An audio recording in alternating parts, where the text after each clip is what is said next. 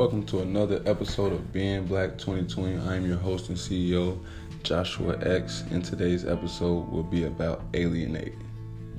And what I want to talk about Alienate is the reasons why someone should alienate themselves, how we should act as a community when someone close to us gets alienated, like it starts to alienate themselves, and how we can use this as a tool to move to the next level.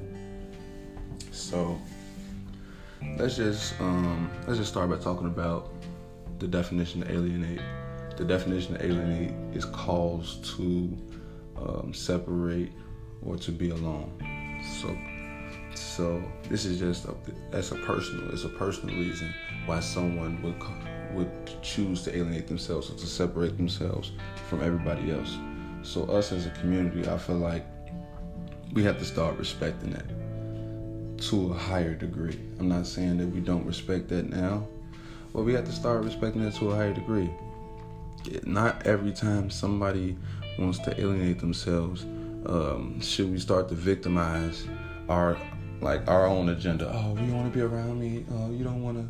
Why don't you want to be around me? Or why don't you want to do this? Or why don't you want to do that? No, everything isn't malicious in intent. Like, you have to allow certain people to go through the stages in their own growth. We have to learn how to respect it as a community. I feel like the melanated communities all around the world, everybody I've talked to, we don't acknowledge other people's space and growth enough. I'm not saying we don't, but we don't do it enough. Alienating yourself can be a big tool in your energy manifesting greatness for you, because a lot of people don't understand that getting fed by a lot of opposite energies, a lot of different, I ain't gonna say opposite energies, but a lot of different energies, it's hard time to focus on what you need to manifest. If you study hearing voices in your head and people pulling from this direction, and people needing you from this direction, people needing you for that, people needing you for this, it's hard to push forward in the direction that you want to go. So you need times of solidarity and of alienation to conform to your own ideas, to conform to your own likeness. And that's where this becomes a tool of greatness. That's where alienation becomes a tool of boosting your self-esteem. It's times when you need to care for yourself, you need to alienate yourself. Whenever you're on a journey and you go through an experience of trying to find yourself, and you go through an experience of trying to renew certain things that you've lost. It can be physically, it can be spiritually, it can be any type of way. You need to get away from the crowd, get away from the influences, and you need to really sternly focus on what you find important and how your energy is glowing and growing. Glowing and growing, how your light is affecting the people around you and even affecting your temperament. You have to see that. In order to see that, like I said, you have to protect the energy around you by alienating yourself. I love everybody. I don't have a bad bone in my body for anybody. I just know my energy is purposeful. And because my energy is purposeful, I have to protect it. So that me alienating myself isn't because of me not liking to be outside, or me not liking to be around people, or me not wanting to be sociable, or be out in the world and be amongst and trollop and all that. It's not because of that. It's because I know that since I have purposeful energy, that it's not to be put in vulnerable positions. I'm going to repeat that. I said, since I know I have purposeful energy, then I know it's not to be put in vulnerable positions. See, a lot of people would like to victimize themselves when they get put in a position and their dream is in danger or themselves are in danger, and they like, oh, how did I get here? But it was a choice. You chose purposefully, with a purpose. You chose for a purpose. They differentiate. The vast number of purposes are plentiful, but what I'm saying is you chose to be in that predicament. Just like when you cheat on a test, you make that choice that you want to take a shorter route. Just like when you cheat on that workout, make a choice that you don't want to put that work in. Whether it's consciously or subconsciously, you make that choice. And this is what I'm telling you. It'll be easier for you to premeditate that choice if you protect your energy. It's like having more forethought or having more forewarning, perhaps. When you can listen to yourself, you would do what's best for yourself. And that's what the whole goal of this podcast, the ancestors speak with me, and they tell me to tell you things and tell everybody things that I learned throughout my journey. Like I said, this Being Black 2020 is a learning process, is a walking process, is a building process, and I want you guys to build with me. I want you guys to walk with me through this process and grow along with me. And alienation is a step in the process of building that we all have to mature enough to acknowledge. And this is with family. It has to do with anybody. Like, it doesn't mean you die. You gotta stop thinking that just because somebody in your face when you want them to be, they don't love you. Grow up. People got their own lives, journeys, decisions, attitudes, agendas, and we have to learn how to respect that and still grow and love and acknowledge that person and respect that person. There's nothing wrong with that. Alienation is not a bad thing. It has a bad connotation. We have to start maturing enough to admit that there's nothing wrong with that, and we all need this in order to grow. Things that make you uncomfortable, you'll find that out once you're by yourself. Things that make you have anxiety, you'll find that out when you're by yourself.